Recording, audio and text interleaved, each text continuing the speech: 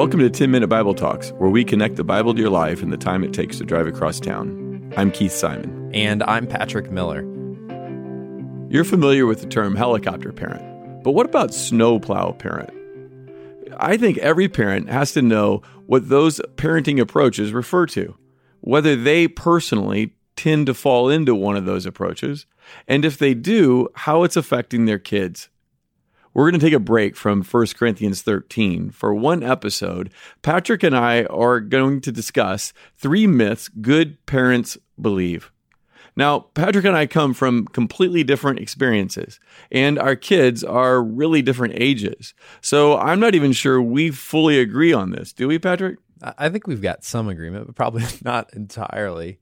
You know, like Keith was saying, I'm coming from a different perspective than him. I've got young kids right now. I still remember when my 3-year-old Iris turned 1, she started walking, and without even thinking about it, I just started hovering over her. I wanted to make sure that she wouldn't touch anything she shouldn't touch, that she wasn't going to break something, fall over, hurt herself in any possible way. In other words, you were a classic helicopter parent. I might have been a lawnmower parent. I mean, I was right on top of things. Very cautious. Yeah, very cautious. But the funny thing that happened was right around the same time I was doing college ministry. And so I had a lunch at the chancellor's house. And at the chancellor's house, there was this representative there, I think talking for student health. And she was saying that there had been a shift in college students recently, that the college students who were coming into the University of Missouri now were much more fragile than college students who had come before them. In fact, she had a term for it. She called them teacups. And so now, while I'm hearing this, all of a sudden, I started wondering, am I turning Iris into a teacup? Is she going to come to college and not be able to be resilient enough to handle it when she gets a bad grade, when someone doesn't like her or says something mean? And I started thinking, well, maybe I am, because I treat her like porcelain. I treat her like a teacup, and maybe I'm training her to think and to live like a teacup. One thing my parents weren't concerned about was protecting me from life. And you've never been the same. I'm not. No. You look back and you think, man, my parents did some good things, some bad things. I respect my parents a lot for giving it their best shot.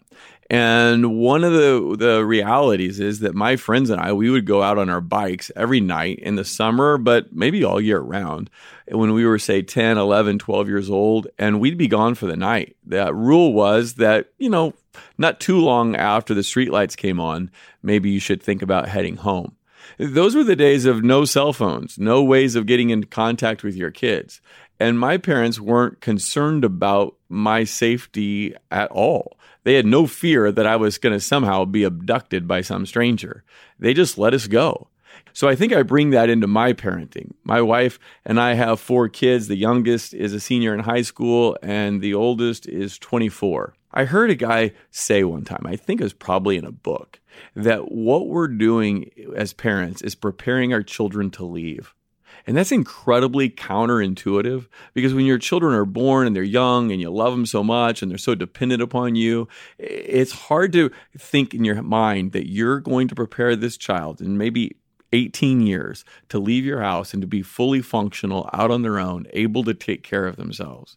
And in some sense, as a parent of young kids, you can't wait for the day that child's more independent. And yet there's something scary about that. You kind of always want them to depend on you. But if you can fix in your mind that you only have until this child hits 18 to prepare this child to handle life on their own as an independent, well-functioning adult, I think it will help you develop a plan that makes sense to get them there. So, like we said, we come at this from maybe slightly different experiences and perspectives, but thinking through that kind of question has definitely helped me as a parent. But in particular, it's also been addressing some myths that I think a lot of parents, whether you're a parent of little kids like me or a parent of teenagers or even beyond, myths that good parents believe. And the first myth is this: safety is our kids' greatest need. Now, the funny thing is, hearing you talk about your childhood, I know our childhoods were different, but I was actually pretty similar. I didn't have a cell phone. I was able to ride my bike, go around the neighborhood, and I just had to be back home before it was dark or dinner time. Despite that, As a parent now, I have the tendency to be a fearful parent. Something's happened culturally that I think that's the right way to parent. Well, one way to think about the cultural transition is to think back historically about some key events that has shaped the modern psyche. So the first one was Eaton Potts. I might be mispronouncing his name. Forgive me. Eaton Potts was abducted in New York City in 1979. And there was kind of this panic because nothing like that had ever really happened before. They couldn't find him. And then in 1981, Adam Walsh, another young kid, was abducted. And his dad went on to do the America's Most Wanted and the hunt for people who had been abducted. When I was a kid, I remember there were faces on milk cartons of kids that couldn't be found. There'd be signs all of a sudden up at grocery stores looking for kids. And there became this general fear that some stranger out there is going to come and abduct my child. And here's the strange part. When you hear all this media about children being abducted, which is, let's just name it, an awful, awful, terrible, horrific thing. But when you see it on milk cartons, when you hear it in the media, it creates this perception that this is happening all the time everywhere. But here's the simple facts. According to the FBI, 90% of children who go missing have either miscommunicated plans, misunderstood directions, or run away from home. 99.8% of the time, missing children come home. And the reason why is because the vast majority of child abductions are actually done by biological parents who don't have custody or by someone who knows the child well. The number of children who are actually abducted by strangers is a fraction of 1%. The best estimate is about 100 a year. That's out of 70 million children. This is exceedingly rare. And yet when I talk to my friends about, do you let your child play by themselves? Do you have to supervise them all the time? This is one of their top fears. Someone's going to come along and take my kid. And no one seems to realize that is, again, it is exceedingly, exceedingly rare. So it's kind of ironic that we teach our kids about stranger danger, and yet that's a danger that doesn't really exist. This is about the safest time in the history of the world, the safest place in the history of the world to be a kid. And in fact, teaching your kids to be scared, not just of strangers, but scared of the world, that trains you in a certain way to live, right? So just take the stranger danger example. Children who aren't trained how to interact with strangers, they don't have some key skills. Right? It's not just social skills of being able to walk up and meet someone that you don't know and have a good conversation, but really important skills like telling the difference between someone who might actually be a risk, who might actually be a danger, and someone who's just a normal person you can have a normal interaction with. We're training our kids to not be able to differentiate between actual risk and imagined risk. And what ends up happening, at least what I've seen happening by the time students end up in college, is that they begin to see their whole world, their whole environment as being hostile, as somehow being dangerous. And so perhaps it's no surprise that amongst college students, anxiety rates are escalating. I mean, they're skyrocketing in an unhistoric, unprecedented way. Well, I'd be anxious too if I was afraid of everything, if my parents told me to be afraid of everything. And when parents try to buck this trend, when parents try to allow their kids to have freedoms that were so common just maybe a generation ago, maybe not even that long, they get called out on it. There's examples of people being arrested because they allowed their kids to go to a playground several blocks away from their house and play without adult supervision. So one funny example of this was a few years back. A woman named Lenore Skenazy, she's a columnist in New York City. She let her 9-year-old son, after begging her again and again and again to let him go on the subway by himself, she lets him do it. She gives him a Metro card, a map, and says, if you can't figure it out, you're just going to have to ask a stranger. About 45 minutes later, she gets back home. Her son's already home, and he's ecstatic. This is like the best day of his life. And so she says, hey, I'm going to write a column about this. Well, the column goes viral. And eventually, Lenore Skenazy, she ends up being called America's worst mom.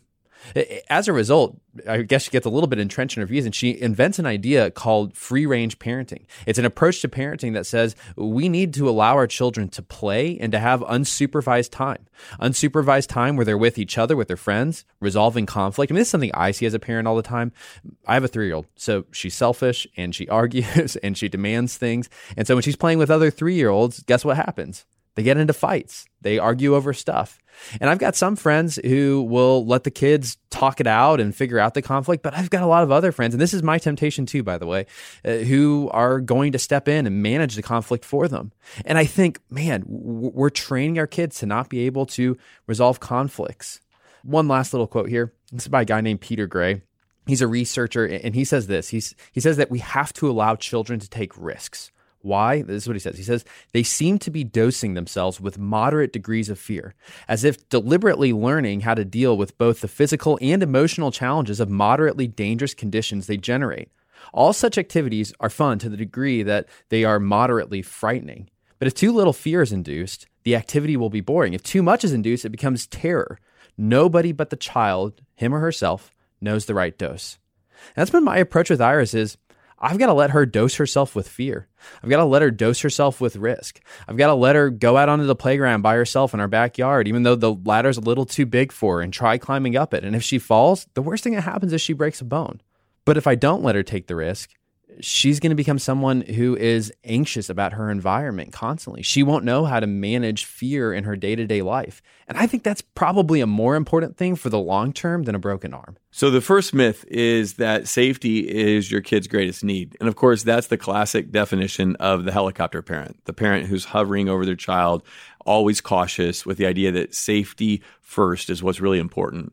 But your kid's greatest need is not to be safe. Remember, you're preparing them to leave your home. And so you've got to be willing to live with risk, because it's a lot scarier to go out into the world unprepared than it is to deal with the natural consequences of being a kid. I think that's exactly right. It's interesting to ask the question, according to the book of Proverbs, what's the thing a parent should care most about? Is it safety? Well, Proverbs 23:19 says this, "Listen, my son, if your heart is wise, then my heart will be glad indeed." In other words, this is a parent talking to a child, and the parent doesn't say, if you're safe, then I'll be glad indeed. Although that's probably the case. They're saying above all else, if you're wise, that's what's going to make my heart glad.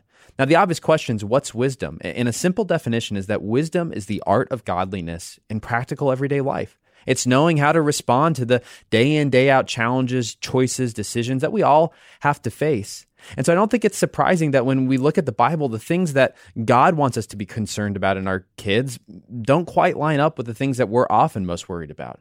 He wants us to be worried about our children delighting in Him, delighting in wisdom, having fear of Him, being self-control, being able to resist temptation, knowing how to make good friends and to keep good company. Those are some of the things that God cares that we train our children in. That takes us to our second myth, and that is that what doesn't kill you makes you weaker. You've heard it the other way, right? What doesn't kill you makes you stronger. But the way we live and act and raise our kids, I think what we really believe is this myth that what doesn't kill you makes you weaker. Yeah, there's a funny study that was done, and no offense intended to people with peanut allergies out there. Years ago, back in the 90s. If you're taking on peanut allergies, you're a braver man than I. Years ago, back in the 90s. Patrick Miller, not Keith. That's right. There were some tests that were done to see what caused peanut allergies. Because interestingly, in the 90s, they'd made a decision to try and have kids not eat peanut butter at a young age. But the funny thing that ended up happening was that peanut butter allergies escalated. And so someone comes along and they do a really simple test. They take one group of children and they introduce them to peanuts products, whether it's peanut butter or little peanut puffs, at a young age, 3 times a week. And they have another group of children who they assiduously force to avoid any peanut products whatsoever. The group that avoids the peanut products, 17% of those kids ended up getting a peanut allergy. The group that were introduced to the products 3 times a week, only 3% ended up getting the peanut allergy. And so it made a pretty clear, obvious point. If you don't want your child to have peanut allergies, the best way to prevent it is by introducing peanuts to them. In other words, what might make you weaker in a moment is going to make you stronger in the long term. And if it's true of peanut allergies, I think it's actually true in real life. One of the things that Christine and I, my wife and I, have debated over the years raising our kids is how to help them think through the natural consequences that are going to come their way. In other words, I'm a huge fan of natural consequences. I think natural consequences are the parent's best friend because you don't have to step in and scold. You don't have to step in and be the bad guy. You can let the natural consequences teach them a lesson. So if they wake up late and they have to stay after school for detention, awesome. What a great learning experience. If they slept in late and got fired from a job, wow, that's fantastic. If they didn't study and they got a bad grade, perfect. Because these are things that they need to learn if they're going to make it in life. And so there's no need for us to go down and wake them up in the morning. Hey, you need to be getting up soon in order to make it to your work. That's fine for maybe an 8-year-old, a 10-year-old, but a middle school student should not have to be woke up by their parents to make it to school. If they miss their ride to school, well, I don't know. I guess you walk. I guess you skip school that day. And, their natural consequences are a parent's best friend. But if you're afraid of your kid experiencing those consequences because you think that'll be catastrophic in their life, then you're going to create a little bubble boy or bubble girl who's always protected and yet never learning. I think the point you're making is that kids aren't fragile. It's easy to have a mindset, especially with younger kids, but I think it can go all the way up to college students, to think that your kids are fragile, to think that your kids are easily breakable. Our kids are not fragile. One framework that's really helped me is dividing up how we think about our kids into 3 different categories. One way of thinking about our kids is that they're fragile. This is the teacup approach, right? If you touch them the wrong way, they're going to break into pieces. And so my job as a parent is to put them in the cupboard and make sure nothing can hurt them. A different way to view them is as being resilient, right? So, for example, my daughter's plastic cups, they're pretty resilient. She throws them on the floor. They're not going to break. I can pick them back up, refill them with water. And that could be a different parenting approach, which is just like, well, I'm going to let anything hit you. I'm going to neglect you. I'm not going to do anything. You're just going to suffer. And I don't think most parents want to do that either.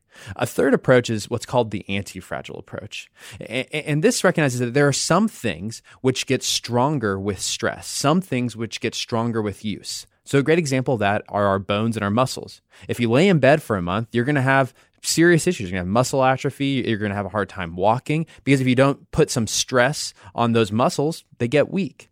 But if you put more stress on muscles, if you work out, they're going to get stronger. And that's exactly how our children are. They're anti-fragile. The more stress and the more difficulty they have, and I'm not saying outrageous stress, trauma, that kind of thing. I'm saying reasonable stress, the stronger they're going to get. A good way to think about this is candles and fire, right? Air on a fire makes it get bigger. If you put enough air into a fire, I mean, that's why you have those little pumps, the fire's just going to continue to grow and grow and grow. But if you put too much air out a candle, if you blow too much air out a candle, it's just going to blow out. I think one of the things that we end up doing is we end up training our kids to be candles so they can't handle things whenever they're thrown at them, when what we need to be doing is training our kids to become fires. Children who can take those things and via the character they've developed, consume them and become stronger in the long run. Makes me think of a story when my oldest kid was playing baseball, Little League. He was probably 10, something like that. And the coach was hitting fly balls to him. And all the kids, if you drop the ball, you had to put your glove down and do push-ups in this long, wet grass. And I was standing around some parents who were just appalled that the coach was having them do this. And I looked at him, I thought, and in fact I said, that coach is really helping you right now because that coach is toughening up your kid. That coach is showing your kid that there are consequences. That coach is helping your kid focus on a task, catching a fly ball. And your kid's not fragile. Your kid is going to get up and be fine and try hard and learn something from this experience. But it's just not natural, I think, to parents today. And this is a theme that I think runs throughout so many different scriptures. The idea that God sometimes allows difficulty and suffering in our lives to strengthen us. Along those same lines, let's move on to our third myth. And the third myth is that good parents prepare the path for the child. Here's what we mean when we say that. I have friends, a lot of people I talk to, who kind of think it's their job to remove every possible obstruction from their kids' paths. Sometimes this is called snowplow parenting, right? Like a snowplow coming through, it's removing all of the obstacles. Why? So that my kid can be the most successful. So you may have heard examples of parents calling college football coaches, asking why their kid isn't getting playing time. And if that's happening on the college level, you know it's happening on the high school level. Talk to a high school teacher and ask how many times that teacher receives a call from a parent about a grade or about some conflict within the class. It's even happening on the job. employers are getting calls from parents trying to get their kid a job, asking him what the interview is going to be like. Parents are actually showing up in interviews to try to help their kid succeed. So instead of trying to prepare the path for the child, what if instead you prepared the child for the path? When I heard a guy named Tim Elmore say that for the first time, I thought, gosh, that makes so much sense, because I don't know what path my kid's going to take out there. So I can't get every pathway free from obstacles so he or she will succeed. Instead, if I can just focus on my kid being willing to overcome obstacles, willing to speak up for themselves, willing to try things and learn from them and try again the next day. If I can prepare my kid for the path, then whatever path they choose, they'll be ready because the kid's ready, not because the path is ready. There's no way I can remove the obstacles that they will face. It's just an impossible task. Yeah, and it's kind of ironic, too, because we think by removing the obstacles, we're going to make our kid more successful, when actually the net sum is exactly the opposite. We're training them to be unsuccessful people who can't manage their own lives.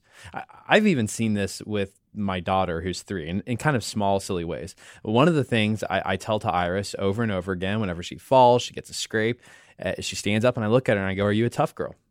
And she goes, "Yeah, Daddy, I'm a tough girl." And it's become a thing now, right? When she falls over, she'll pop right back up and she'll look at me and she'll say, "Daddy, I'm a tough girl." And if it's really bad, she'll start crying and we'll take care of it that way. But it's trained her to think about herself a certain way. So the other day, I let her go out back into our backyard. We've got a little playground there. And every time I've gone back there with her, she refuses to climb the little ladder on the playground. She will not do it by herself. If I'm there, I've got to be right behind her. I've got to kind of help her up the stairs, and then she finally gets up to the top. But on this particular instance, I said, "Yeah, you just go back there and play." And I was grilling. My back was to her. I was on the top of the deck. We were a long ways away from each other. And I looked down there, and I see her just standing in the top of the playground. Somehow, by herself, she made it up there by herself. And when she came back up, I asked her what happened. How'd she get up there? And she told me the truth. She fell down. She tried, but she's a tough girl. And she climbed up the little case, and she got back up to the top. And I thought, that's preparing the child for the path, not preparing the path for the child. And if I had been down there, she would have never learned how to climb up that ladder. There's a biblical parallel here, right? I mean, one way we can think about our parenting is think about how God parents us. He's called Father for a reason. We are his children. And oftentimes, God puts obstacles in our path that will grow us, give us a chance to lean on him, give us a chance to trust him. He doesn't make everything easy in this life. Far from it. This life is full of challenges. So I think that by allowing your child to experience the challenges that come in life, you are acting a little bit like God acts toward us. And I think one of the reasons that God does that is precisely so that we can grow in wisdom. It's one of the points that James makes whenever he talks about the purpose of suffering and hardship in our life. It helps us grow in our character. It helps us grow in wisdom. So as we look at these 3 myths, safety is your child's greatest need. What doesn't kill you makes you weaker. Good parents prepare the path for the child. Instead of buying into those 3 myths, what if we took a different approach to parenting? Kind of what we started with. We want to prepare our child to be able to leave the house. Even more than that, like Proverbs 23:19 says, we want our child to have wisdom, to know how to walk with Jesus in every circumstance. Because we don't know what circumstances are going to come into their lives. We can't possibly prepare them for everything, but we can focus on helping them become the right kind of person who trusts God in difficulties, who obeys God when it's tempting not to. And those are going to be the things that are going to help them live their best lives with Jesus. I know it seems like a long time before your child is 18 and ready to leave the house, but it's closer than you think. If your child's 10 years old, they've had 8 more years, that's 416 weeks. Weeks go by so fast. Your time to prepare your child to be a well-functioning adult, to live on his or her own, is running out. Don't spend another week trying to protect them. Don't spend another week trying to remove all the obstacles in their life. Don't spend another week trying to make sure that they never experience failure. Under your supervision, with your love and your coaching and your support, allow them to deal with the hard things in life. Allow them to explore. Allow them to take risks. Allow them to fail so that you can help them, come alongside them, and help them navigate life as it's really going to be. Thanks for listening. If you've enjoyed this content, please subscribe and give us a rating. That helps others find this podcast more easily. Also, ask yourself who you could share this podcast with. Texting an episode to a friend or family member is a great way to help them grow spiritually. If you want to go deeper, check out our show notes for book recommendations.